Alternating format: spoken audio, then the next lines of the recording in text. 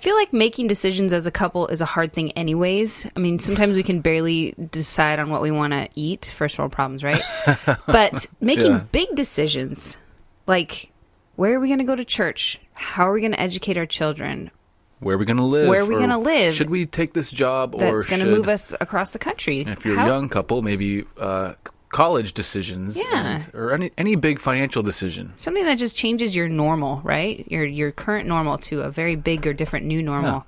Yeah. They're hard to navigate, and I think we've had a lot of stumbling blocks, and we've fallen on our faces, I think, a good many times. And the cool thing about it is God is still sovereign and faithful and good to never leave us, but also use those times to grow us together and in Him. And you're absolutely right. And I can't wait to dive into it. So, listeners, we'll see you on the other side. Welcome to the Fierce Marriage Podcast, where we believe that marriage takes a fierce tenacity that never gives up and refuses to give in. Here we'll share openly and honestly about all things marriage, sex, communication, finances, priorities, purpose, and everything in between. Laugh, ponder, and join in on candid, gospel-centered conversations. This is Fierce Marriage.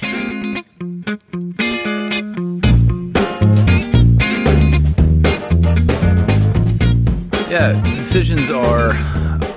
Here's the thing, is decisions, they're important, they're big, but as believers, we have a special kind of call in our lives to make wise choices.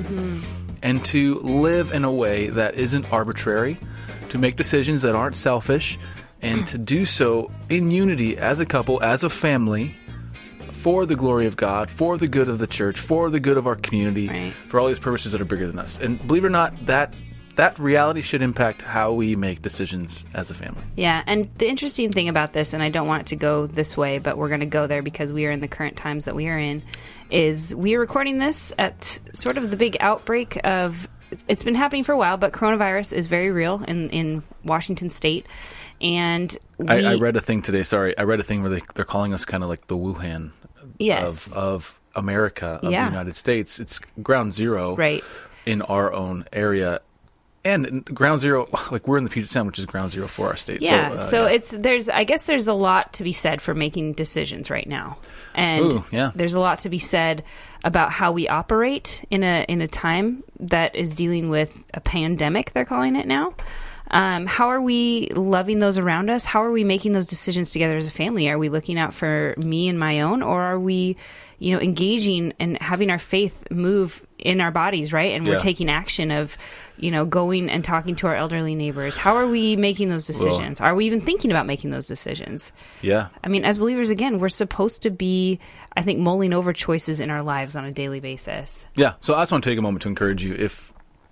Let's try to think outside of ourselves right now. I'm not sure what's going to be happening when this episode lands in 5 days. Yeah.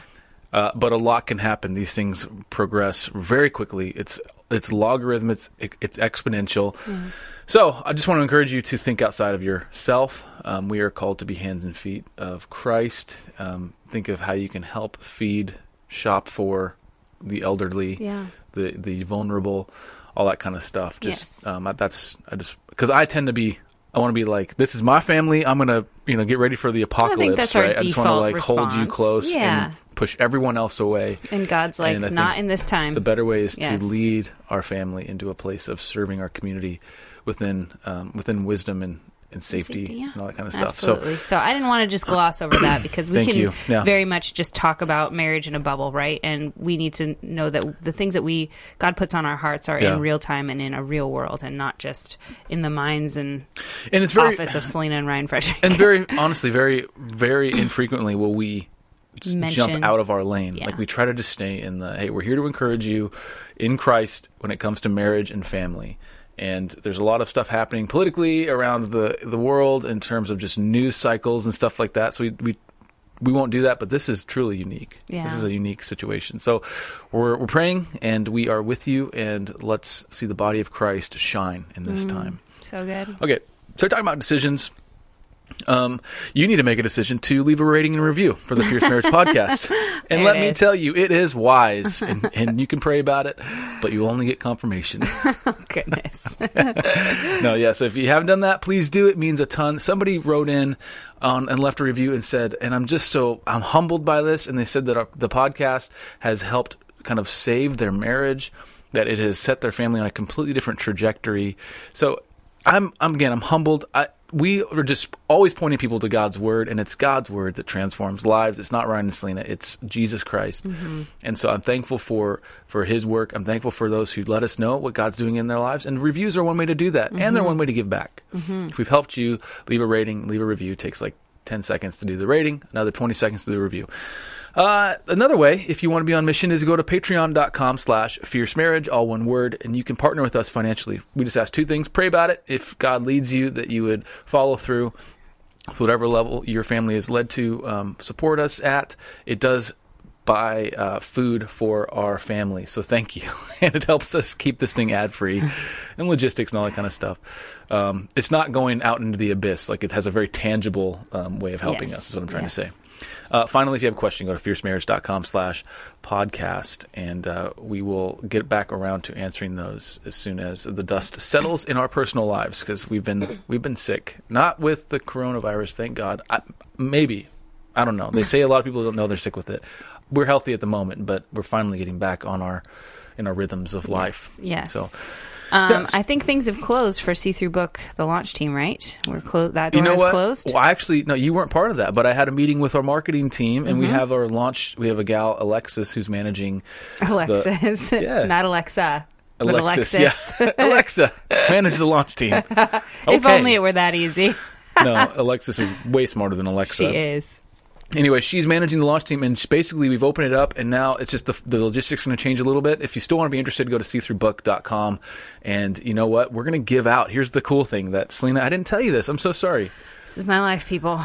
We're giving out free books, like physical books, to people who leave reviews up to a certain number. So it's really going to come down to who are the first people to sign up, who are the first people to pre-order, who are the first people to write a review. And you're going to get a free digital copy of the book. Wow. So you can... Yeah, there's some strings, but, it's pretty minimal compared to the alternatives, which is nothing cool. Nothing. Nothing. Yeah. Yeah, so I got to be honest, I'm feeling a little bit waxed today. I went surfing yesterday, which is not normal, but I'm hoping to make it normal. So I got up at 5, drove with 2 buddies, 2 hours out to the coast. We surfed for 4 hours. That's a long time surfing. I got swept away twice by the current. I don't want to hear this. There's a big jetty. There's these little jetties where we went. Those were garbage, and I had to. It was terrible. You were out to getting lost in the ocean. I don't want to hear this. And then we went to the big jetty, and I got. There's a little river you ride. It's a current river, and I rode it, and then I was like, I got to get out of this thing, and it was like, you're not getting out of me. I'm taking you out further. And then I got out, and I was exhausted, and I was like, this is how people die. And I'd say it was like a 6.5 out of 10 in terms of my worried scale. But that's like real good. Worried. Selena's finding out about this right now. That's not fair. Kyle was right there, my buddy Kyle, and he was like, he gave me the okay sign to make sure I was good, and I was like, giving him the okay back, and I was like, this is my pride talking. No, but I really was okay. I was floating, and I was warm, so I was good. Anyway, I'm excited to be here today. I'm appreciative of this other I'm new day. I'm glad that you're excited, because I'm a little frustrated with you right now. Okay. That's why I had to break the news on the podcast. Well, this is why surfing is I'm just like, don't ever go alone, people. Don't ever go alone. At least not on the Washington coast. There are some serious riptides out there. Not during the winter on the Washington coast. Don't be dumb. You will get roughed up. Yep. And potentially killed. So okay, well, where are we going today? So we have. Yep, go ahead. Go ahead, Selena. Nope, go ahead. Yes, ma'am. I just wrote it. It's fine. And you're telling me you almost drowned. It's fine.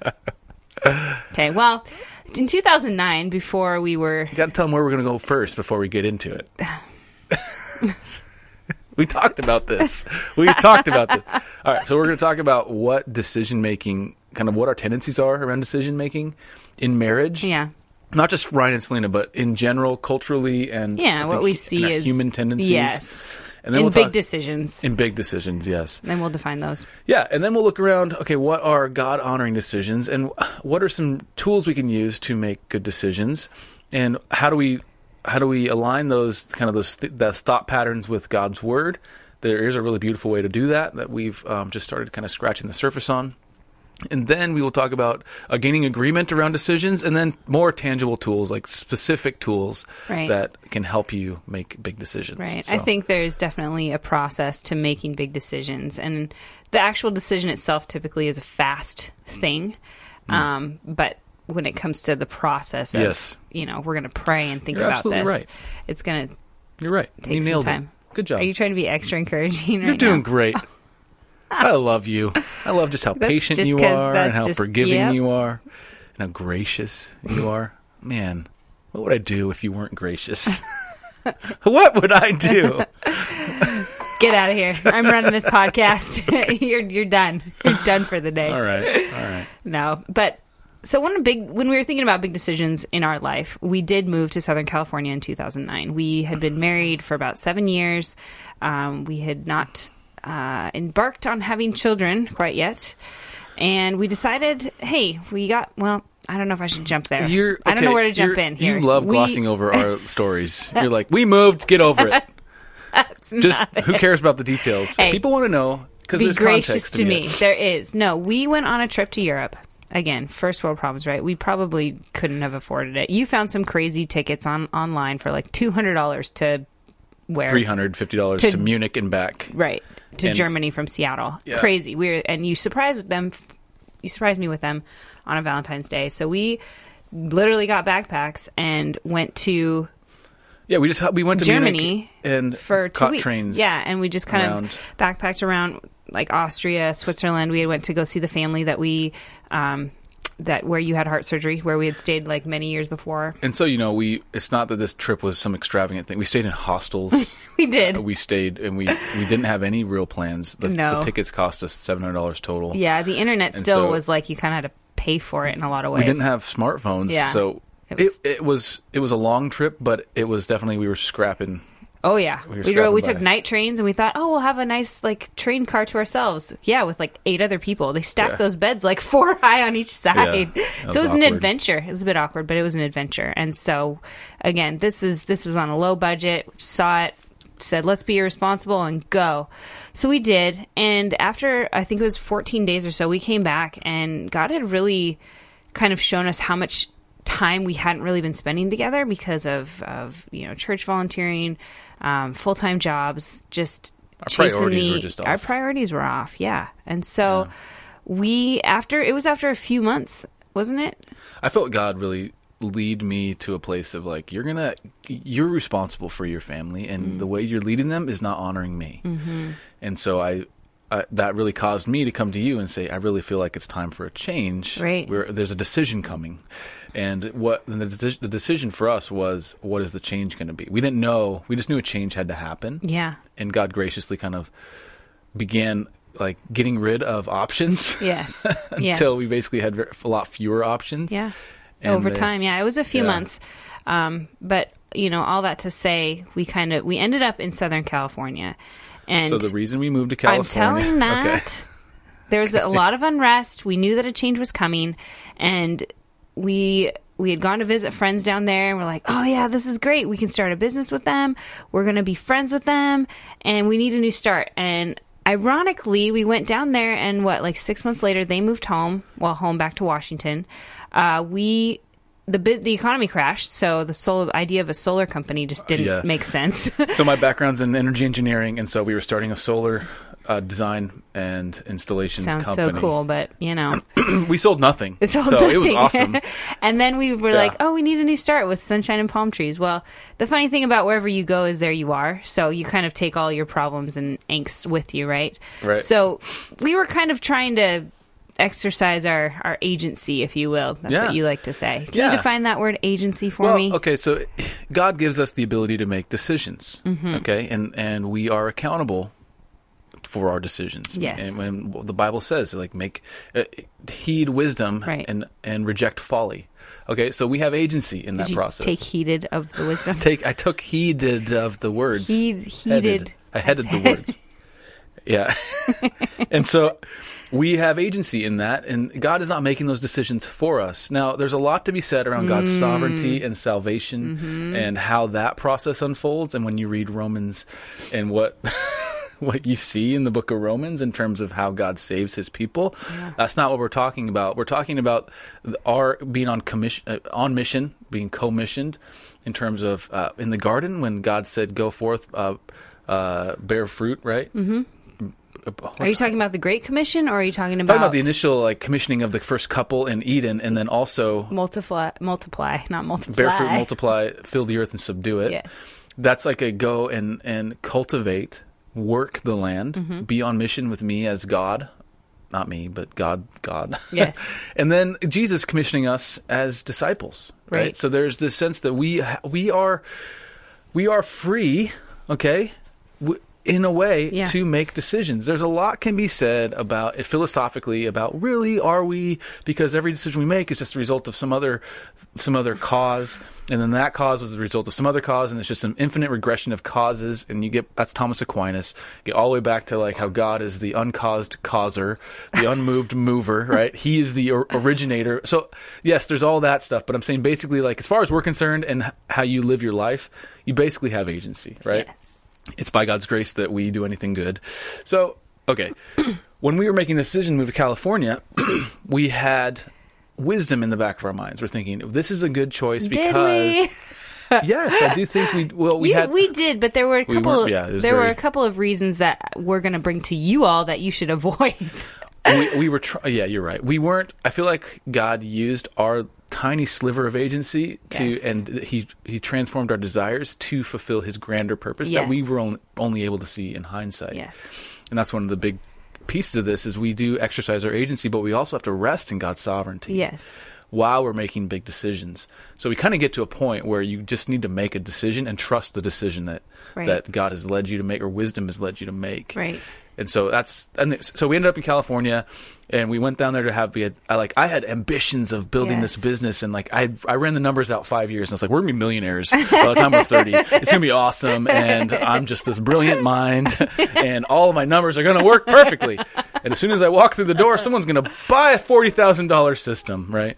Well, none of that happened. The economy crashed. Yes. Boom, gone. Like Selena was saying, our friends moved away. Boom, that hope was gone. Yeah. And all of a sudden, we were stripped of our reasons of being, and there we were. And we're like, okay, well, somehow we're here. Yeah. What now? And so what we saw through that is God used that as a time to really repair our hearts in deep ways. It was a time when God really, that's where Fierce Marriage was birthed. Yep. Out of that season, you were a young life leader for 4 years. Yep.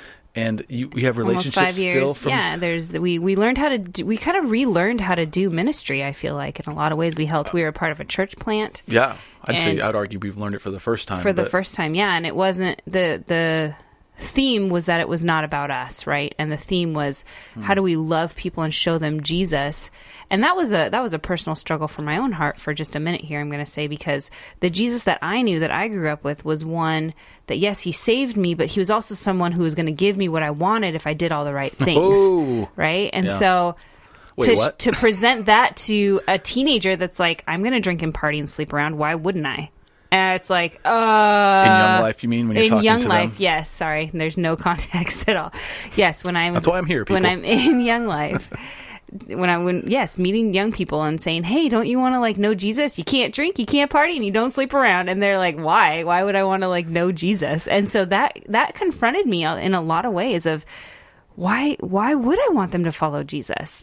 What does that mean for them right now? And it was a really good struggle for my own heart. Thankfully, I had leaders around me, people around me that loved me well and showed me what it means to have relationship with those young people, but also how to know and understand and just be loved by Jesus and know what it means to be truly saved. So God had used graciously our agency and our desires to help us and guide us through this big decision that in hindsight we can see his sovereignty working in ways that we could have never engineered or manufactured or anticipated. Mm-hmm. In that I believe this, and I'm not trying to throw anybody under the bus, but I believe that I think we heard the gospel for the first time down there. We learned what it meant to actually live in Christian community down there.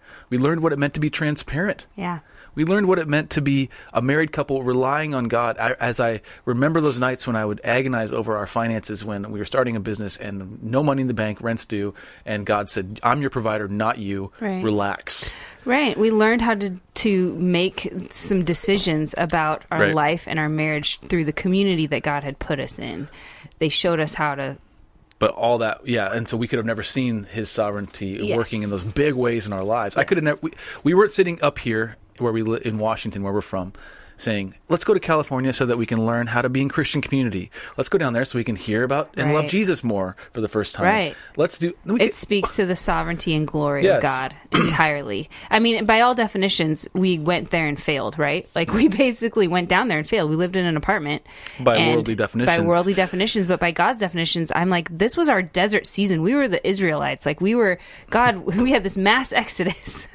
Okay, it's not that dramatic, but we did. We left for a time, and God was saying, let me be like the water in your desert. Let me be your provider, right? Psalm 93, and we're literally in the desert, but figuratively, literally, God brought us in there to change us and brought us out for the better.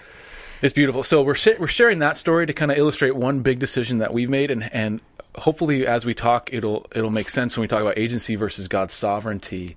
So before we go into maybe... let's define what big decisions are. Right. And we kind of said it at the beginning. It's kind of like a move, like you're moving from a different home, maybe to a different part of your state or out of state or out of your community, right? Or a big purchase, something that's going to affect like your ongoing financial or like day-to-day financial ways, I guess. A career change, how you're going to educate your kids. Whether or not to have kids. A lot of couples write in about that. The same, when is the right time to start a family? I recently started going to seminary. That was a big decision. Higher education for sure. It means that we're having to spend, the money, which it's not cheap, right? And there's no discounts here. And then there's also the time that I'm like reading instead of helping the family.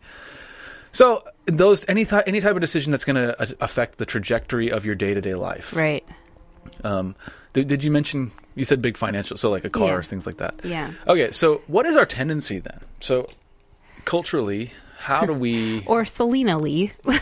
If we're staring down the barrel of a big decision and we're saying... Let me just give you an example of a bad big decision that Selena tried to make when we moved to California. All right, hit me. What did you... So, well, not when we moved there, but we were in an apartment for about a year or two, or a year or so, and then I took Young Life kids to camp, and I came back and I was like, Ryan, we have to buy a house. I'm not going to have enough space for these Young Life girls. We've got like 12 of them, and some of them, they have like 3 houses around the country. Like, they're so rich, And so I'm like, okay, this is the next thing we've got to do. We've got to move fast. We've got to start looking at houses. And you were just like, what? First off, no. Secondly, and I was very adamant about it, but then you're like, Selena, like, they're not coming for the house, right? They're coming for us, for the relationship especially. Yeah. And that was a hard lesson for me, because before we had been operating in this, we just got to get more and get bigger, because this is just how the church grows, right? It's like, if I don't buy this thing or have this thing, then I can't do the thing that I'm supposed to be doing. And the funny thing is that there's always some other thing that you need to have to do the thing. The other funny thing is that God's at work no matter what you have, right? Yes. That was my, yes, Lord. Well, and that's big. That's a big one if you're thinking of having kids, because you oftentimes think, I have to have this big number, like I have to have a year's worth of salary in the bank, plus we need to have a house, plus the crib, and everything has to be perfectly... We were a 2-bedroom apartment, barely 2 bathrooms. It was super nice. It worked. Little kids don't need much, friends, until you have more. And we didn't live like in LA. We lived in Palm Desert, which is very, apartments were really cheap. Yes. Oops. So, but regardless, people will say you're never ready, but that's a tendency. Or... Right. You name it, whatever the decision is. Now, there's some wisdom in some of those decisions, right? So if you're going to buy a car, it's probably better not to use, to overextend yourself. You need to make sure that you have money to actually pay for it. So you're going to wait. Right. But there's always weighing, like buying a car in the Bible, not there. But like having kids in the Bible is a blessing. Buying a car is not even mentioned, but it's, so we have to use wisdom. We have to apply wisdom to how we make these decisions. Right. Because typically we have this tendency to just, take the path of least resistance. I'm like, let's just buy another house, right? That's a simple thing. Yeah, 3 tendencies. Get the shiny new object, the next thing, and we also try to be too aggressive, I think, with those decisions because they're driven by fear. Yeah. You've ever had a time when you've had buyer's remorse? Almost every large purchase, there's always a moment of like, take your breath away. Like, well, yeah. So let's talk about this. So again, you mentioned 3 tendencies. I real briefly want to cover them so they make a lot of clarity. Yeah. Path of least resistance. An example of this is, I don't have an example of this, but so marketing. All of the marketing that we get is geared toward pitching us on a product we never thought we needed, but now all of a sudden we have to have it, right? And so this is your quick way to get it. Yeah, the path of least resistance is, it's like 0 money down, 0 whatever % financing for the first 6 months, and on this $20,000 like mattress, or not mattress, it's a nice mattress. Lordy. I'm thinking a furniture set or something, or a car or whatever, and you're saying, well, that's easy. It's like much easier than saving. It's way easier than trying to have, half the money down or whatever. So that would be like a path of least resistance. You're kind of just doing the thing you want to do most, regardless of wisdom. Right. The second one, the shiniest object, that's kind of in the similar thing, but it's in the moment desires. Yeah. So we see something that we want and we take it. Right. Whether that's like getting a promotion at work. Okay, so husbands or wives, if you're working and you're the breadwinner for your family, you get offered a promotion. Now, with that promotion comes a $10,000 a year pay increase, but you're also, you're going to be traveling twice as much. You're going to be gone, half the month. You're going to be gone traveling for work, or you're going to have to commute to a place that is going to take another 2 hours a day out from your family. So that can be a shiniest object. Right. And then the final one we talked about is aggressive and just being too quick or fear driven. So you, like what Celine was saying, like, we have to get a house now. So because you don't let it marinate to take the time to become a wise decision. Which I think is an indicator of a not so wise decision, right? Whenever we're being pushed to make a quick, fast, aggressive decision, it's never, in our experience, it's never been very fruitful. So, what does the Bible say about making decisions? How do we make wise decisions? I think you touched on it briefly, of how we can apply wisdom and how, we believe in the Bible, right? We know that it's God's word and authority, but do we hear some sort of something other message like in the world saying, oh, but there's another good way to make this decision. But we said we're going to talk about kind of overlying these 2 ways, but ultimately is the Bible your authority on decision making? Like, if we're making a decision out of fear, why are we afraid? What is causing it? Is our identity wrapped up in something that we're trying to make happen? There's some questions around this. So so what I'd like to do for this, I'd like to kind of overlay, we mentioned it earlier, but there's in business, they call it's the 7 steps of decision making. Okay, it's super dry, but I do think it's helpful, and we go through these steps almost every time we make a decision. Just depends on how methodical you are in going through them. And I'd like to overlay that simultaneously with an article from Got Questions, or basically the author. I don't know who wrote the article. It's a great resource, this site, but it's what does the Bible say about decision making? And so I kind of want to. Let's go through the Got Questions article first. Okay. And it gives us 7 steps, right? And then we'll go through the 7 steps of decision making from the business textbooks and from Dartmouth and all these different colleges and stuff. So basically, the big answer as we think about God's word around decision making is the Bible offers many principles to aid this is what it says, to aid the process of making decisions that honor God. Now, the following list is not exhaustive, but it does represent many teachings of Scripture. So, again, there's no passage in Scripture. This is why we have systematic theology. There's no passage in Scripture that says, here thou shalt make decisions in thus manner. Right. That's terrible, like Bible speak.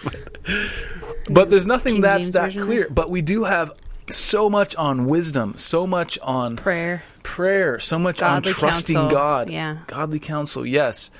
And so the first step is always begin with prayer.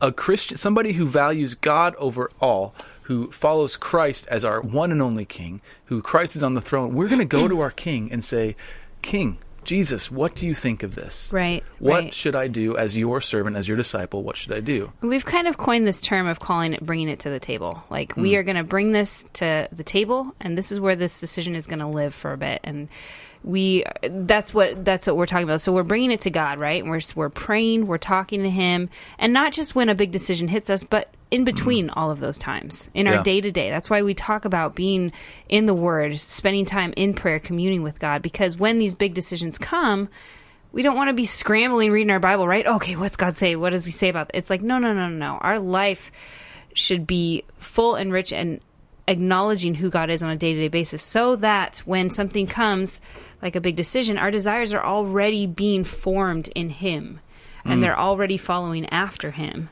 Yeah. And lining up with the Great Commission. Yeah. Go ahead. No, you're good.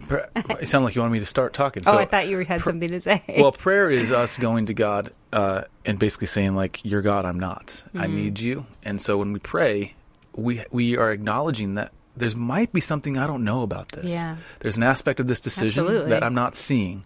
God, give me wisdom. That's James 1:5. If any of you lacks wisdom, let him ask God, who gives generously to all without reproach, and it will be given to him.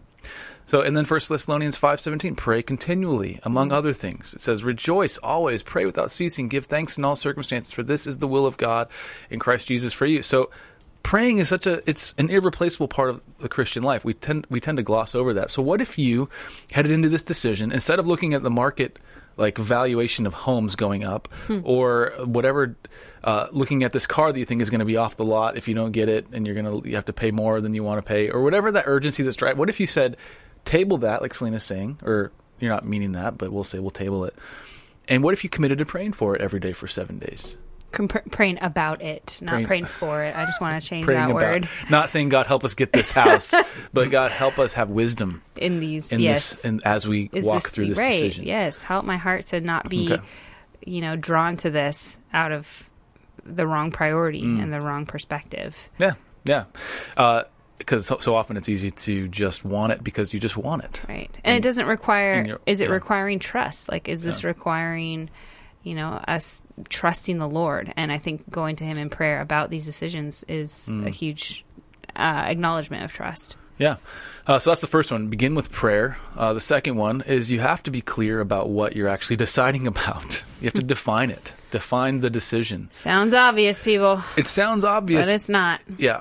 And so you have to, in order to make a wise and informed decision and to act in a way that's actually going to bear fruit, you have to know clearly what you're actually aiming for. So we're going to talk about a tool to know clearly better. We'll talk about that later. Yeah. But if you're not clear, like if you just say, we need a second car. Okay. For why? For why? Because everyone has a second car. Well, because I'm tired of picking you up on the way home from work. Or I'm tired. Okay, what do we really need here? Do we need this? Is the decision really to buy a car or not, or is it to evaluate how we handle our our needs? Yeah. And then if you anyway, we can go on and on about that. Just define clearly what you're deciding on. Yeah. The third one is to seek biblical wisdom, and again, these are the biblical priorities. So seek biblical wisdom. In other words, look at what God's word says. I'm trying to think of an example like that'd be really clear. I think in general, debt is against biblical wisdom, like incurring debt that you can't afford.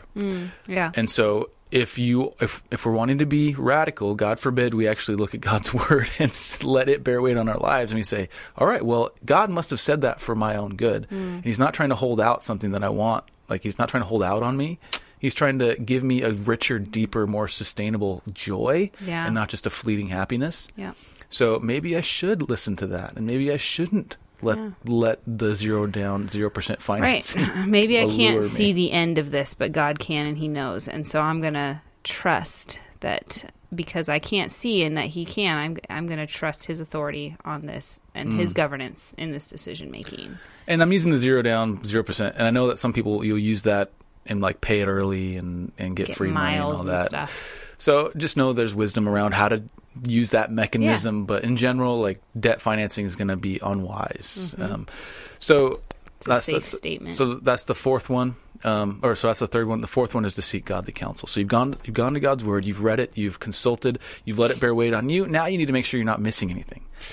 Yeah. And is this the point where I feel like we would bring it to each other in prayer together as like spouse to spouse. Like when we're bringing it to the table, we're praying about it. God's at the table, right? We're bringing it to God. Our spouse is there, right? We are bringing it to our spouse. And then you're saying seek godly counsel of like a community of having people around us and saying that know us, right? That we've given them kind of the trump card of saying, yes, this is a good decision, green light, go, or no, this is not wise. And these are our reasons because, they know us. We've done life alongside them for a number of years. They know us, they understand, and they love us, and they want to speak truth into that. So I think the key is what you said, godly counsel. Proverbs 15:22, without counsel, plans fail, but with many advisors, they succeed. Yeah. I would say that we are on the same page from the first step on. Yeah. Not that I'm like praying about it by myself, or defining the issue by myself. Sometimes, though, I have things that maybe come up in my mind, or I'm like, man, should I go do this or not? And maybe that's more of a day-to-day decision, or should we be praying about this? Like, I haven't thought about this in months. And is this a time that we should be, like a house? Should we be praying about a house? Is that something that God wants us? And then I'll usually bring it to you almost before or while I'm like praying about, should I pray about it? If that makes sense. Well, it's amazing how when it comes to big decisions, God almost always will allow our hearts to be aligned when it comes to those, and they just haven't been. And so we're like our initial litmus test. I'll have this like harebrained idea, and you're like, that is nope. That's no go. Roger that. I'll see you tomorrow. Yeah. And you've had those instances. Well, we've learned how to do it in a loving way as well. I'm not just like... Yeah. But I've learned to trust your intuition, because I'm like, well, if Selena's not on board, then there's a good chance, like, unless I feel really strongly. Well, and the same for me, yeah, because I trust you have not led us astray, and you've trusted me in the intuition.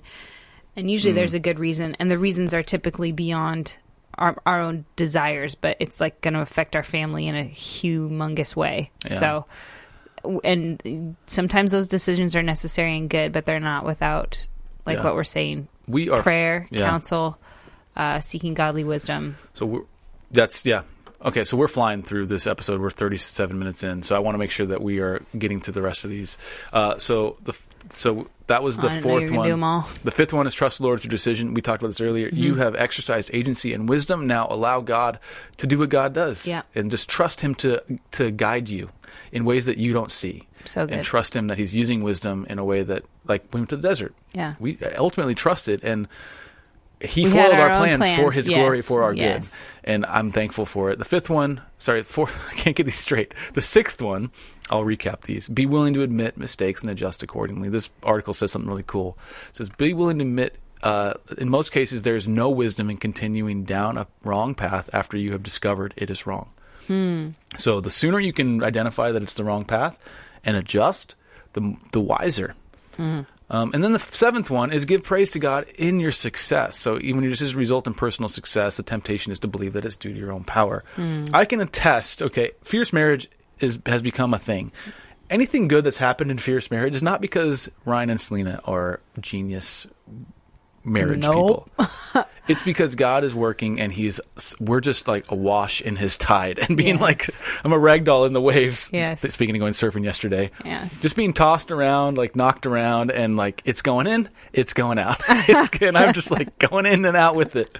And I'm trying to, and obviously I'm having a good time trying to surf and all that, but it's ultimately, we are victims of God's sovereignty in a really wonderful, beautiful way.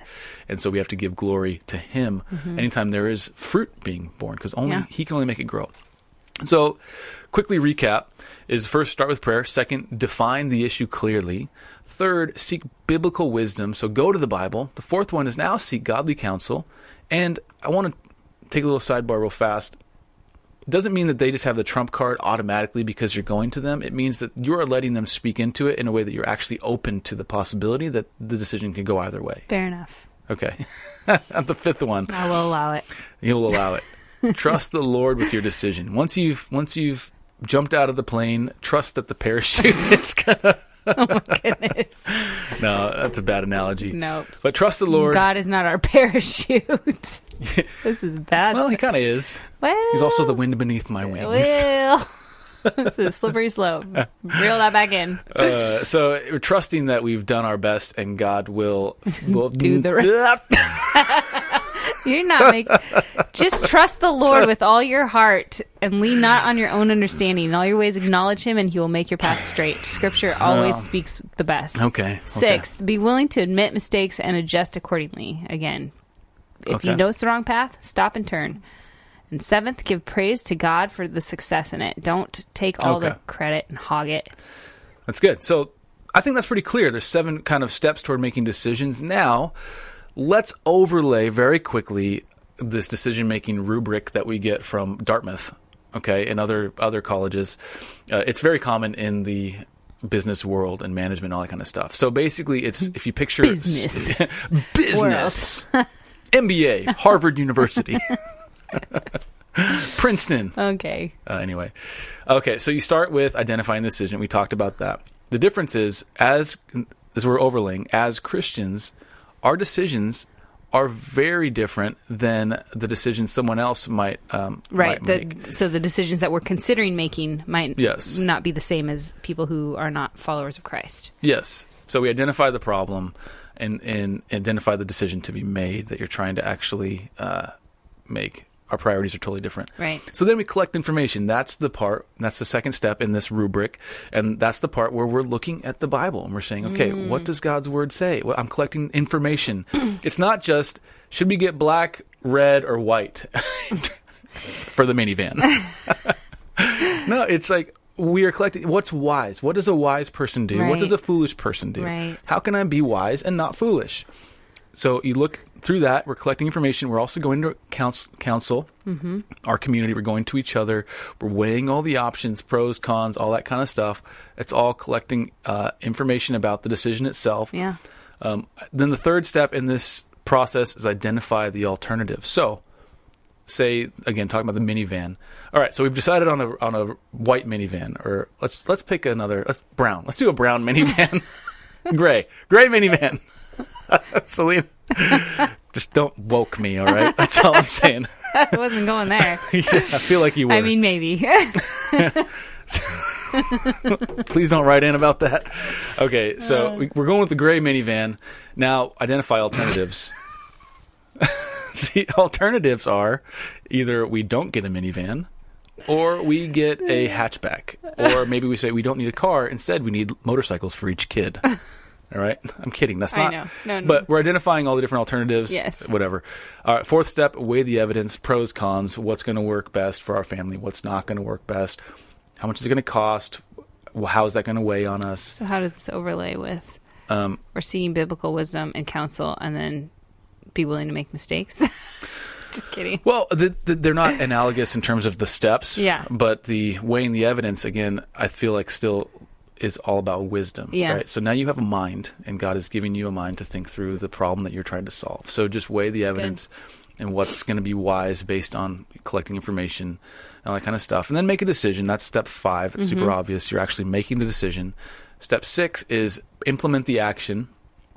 And this kind of starts to fade away from relevance at this point. So basically, you just go and actually do the thing you set out to do. Start down that path. Now, the action might be slow. So like if you are making a decision to change jobs, move your family, then the action is going to be a whole process. Yeah. It's not just like a cut and dry thing. And then the seventh one is evaluate the results. In other words, look back. Like if it's a terrible decision and you made a mistake, reverse it. If it's a great decision, then look at God and say, thank you for allowing this to graciously bear fruit in our lives. And I will say, though, that sometimes, like our decision, right, it felt great, and then sometimes you have that kind of like buyer's remorse or something goes wrong, and you're like, wait a second, you start questioning that decision in the fact that you've already made it. I would say be patient in those situations and give yourself some time and grace to transition, I guess. Because sometimes we move, we start life in this new like reality, and we don't give the decision enough time to actually grow and bear fruit. And I think that's one of our biggest mistakes is that we move too quickly because we're not happy or it's not what we thought or anything like that. Yes, the overcorrection of it. And I would say just wait it out. Allow God to work inside of what is happening and trust that you will look back on this. And there is God doesn't waste our lives. There's always an area for him to be glorified in. I love that. I want to add to it in that if you're walking through these steps and you're saying this is the wise choice, now when you actually put the decision into work, you can sit and say, this was wise for these reasons. And here's why it's wise to let it play out. Yeah. Here's why it's wise not to, like, I threw the seeds in the dirt. They're not growing. Horrible decision. Pull them out. Right. Now, you know it's wise because God's word and conventional wisdom says put the seeds in the ground and you'll bear a crop. You'll bear a fruit from that. So you have to exercise wisdom all around this whole process. And the beauty of doing wisdom up front is knowing that you can now rely on that wisdom and God's promises on the back end. So like you decide to have kids, right? Once you ring that bell, you can't unring it. Can't unring it. So like when Selena, we were kind of rehashing it down in the desert. Selena tells me this story, or she comes home and tells me that she's pregnant. You came home. I told you I was pregnant. I came home and told you I was pregnant. It was all a blur. You just... It's all a blur. You came home and I told you. Well, it didn't help that it was April Fool's Day. Do you remember? True. And I was like, you're kidding me. I didn't think about that. I was just like, I'm pregnant. I need to tell you. I didn't know. Nothing else mattered. And we were excited because we had felt led to make this decision, but I was still having to kind of wrap my head around a change in our entire reality. And so I immediately went for a trail run. As I was going, I started worshiping God, saying, God, you've given us this blessing. And when you look at God's word, it says children are a blessing. I said, you have blessed us with this baby that is going to be here now in 9 months or whatever. Thank you, God, so much. And so by resting on God's word, I could now sit in the result of that decision and give him glory, even though I was legitimately scared. Even though I was legitimately, I don't know how it's going to work out, but God, you are with me in this because I know that you've said children are a blessing. Yeah, so good. So, with that said, do you want to do some tangible tools, or do you want to talk again about the table thing? No, I think we should definitely dive into some quick, tangible tools for making decisions. You've heard us talk about family vision, having a family vision statement. That has been instrumental in terms of like whenever we're faced with big decisions or we feel a big decision that might be coming, we look at our family vision statement. It's kind of ground zero for us of let's filter this through. Does this work with this, this, this, and this? And we kind of already have an idea. We're so familiar with it that when decisions come, it's kind of like a yay or nay. And if it is a yay, then that means we got to start praying. We got to start like understanding God's purpose, at least for the moment in that. Yeah. Because we're very, I think, protective of what God's given us and how we should navigate and move forward, I guess. So the family vision statement operates for those of you that don't know. It operates like a go through everything. It operates like a filter in that we have spent the time, and it took us probably months of revisiting this and rehashing it to actually come up. It's a 1-page document, and it's just here's our mission statement as a family. Here's why we exist as a family. Yeah, scripture. These are the things we value, 5 values, and then we have what are called in-vision statements, which are how those values will play themselves out in various capacities of our life. So one of the values is community. So we know that we value Christian community. We don't want to live in isolation. We want to live around people that we can love and can love us. We need that. And so we know that we're not going to go move somewhere we don't have that. And if we do move there, then it's going to be a really clear leading from every other aspect of our lives. Yeah. And so anyway, we do have a podcast devoted to this. You can go to fiercemarriage.com and search Family Vision. Just go to the search bar, hit Family Vision. Yeah. You can listen to that. There's also a download where you can download and fill out your own Family Vision worksheet. It's just fiercemarriage.com/vision. And that will give you instant access to that. And it's just a 1-pager, but it'll get you started. Yeah. Really, it's whatever you make it, but it'll get you started. Absolutely. So when biblical wisdom isn't clear, and the Family Vision statement maybe leaves room for room for discretion. There's some cool tools that I found, real cool tools that I found that can probably help you. And here they are. There's 3 of them. Know your decision-making styles. I won't get into this because we're running out of time, but basically everyone has a different communication-making style. I won't get into this, but here we go. And they're 4 analytical, conceptual, directive, and behavioral, based on ambiguity or structure or task, technical or people and social. So there's this, it's a matrix. So just Google that, decision-making styles. Check it out. It'll be in the show notes for sure. No, it won't. Oh, it won't? But just, because I don't own it. Like, we can't put some... Sorry. We don't own it. So, just Google decision-making styles. It'll come up.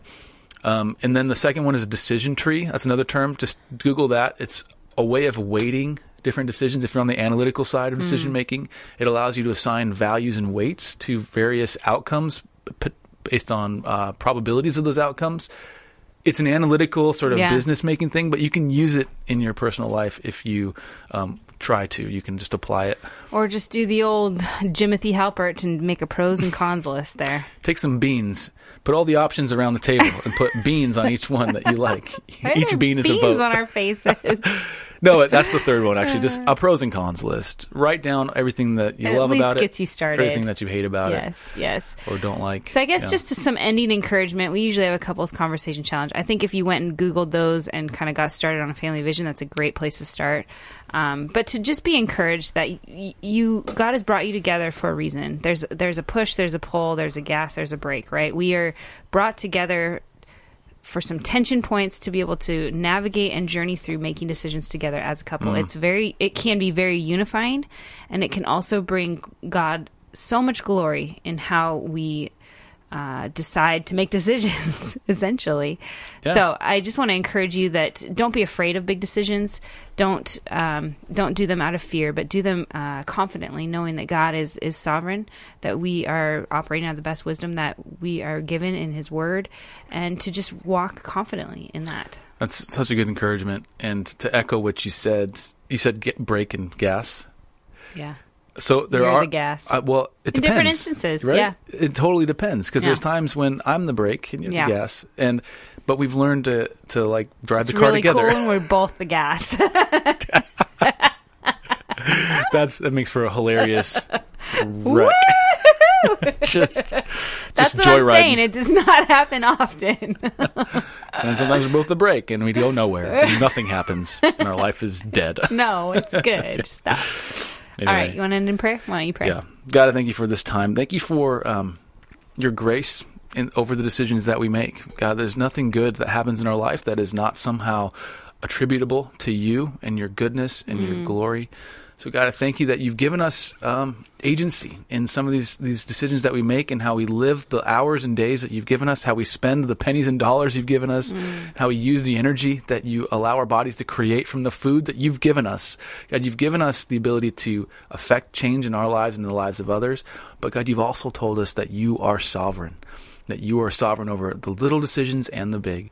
So God, I pray that you'd help us to be people of wisdom, to be couples that are governed by your word, and who follow your word, and who reject folly and who reject foolishness in our lives. I pray for couples that are just struggling right now, and the decision is whether or not they should stay together, and the decision is whether or not they should reconcile. I pray that you would encourage them, Holy Spirit, that you would give them a fresh injection of your hope and your peace and your joy in their life, and let it be otherworldly, something that's not from them, but something that's clearly from you, so that they can trust in you and then make a decision out of that place of trusting and relying on you. Jesus, we love you. You're so good to us. In your name, amen. Amen. All right. Once again, ladies and gentlemen, if you are interested in being on the the See-Through Book launch team, you distracted me. Where are you taking us? Go to seethroughbook.com and you can learn about how to be a part of that movement. We would be very thankful. Selena's ready to go get lunch. You ready? Yep. We're going to go get some pokey. Are we? Yeah. You got time? I think so. Okay. We got an hour. We can do it. Okay. That's a decision I'm going to make. Go. All right. I'll follow As you usual, blindly. This episode is in the can. And we'll see you in about 7 days. Until next time. Stay fierce.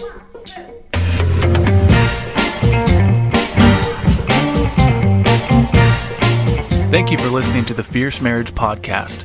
For more resources for your marriage, please visit fiercemarriage.com, or you can find us with our handle @FierceMarriage on Facebook, Instagram, and Twitter. Thank you so much for listening. We hope it's blessed you. Take care.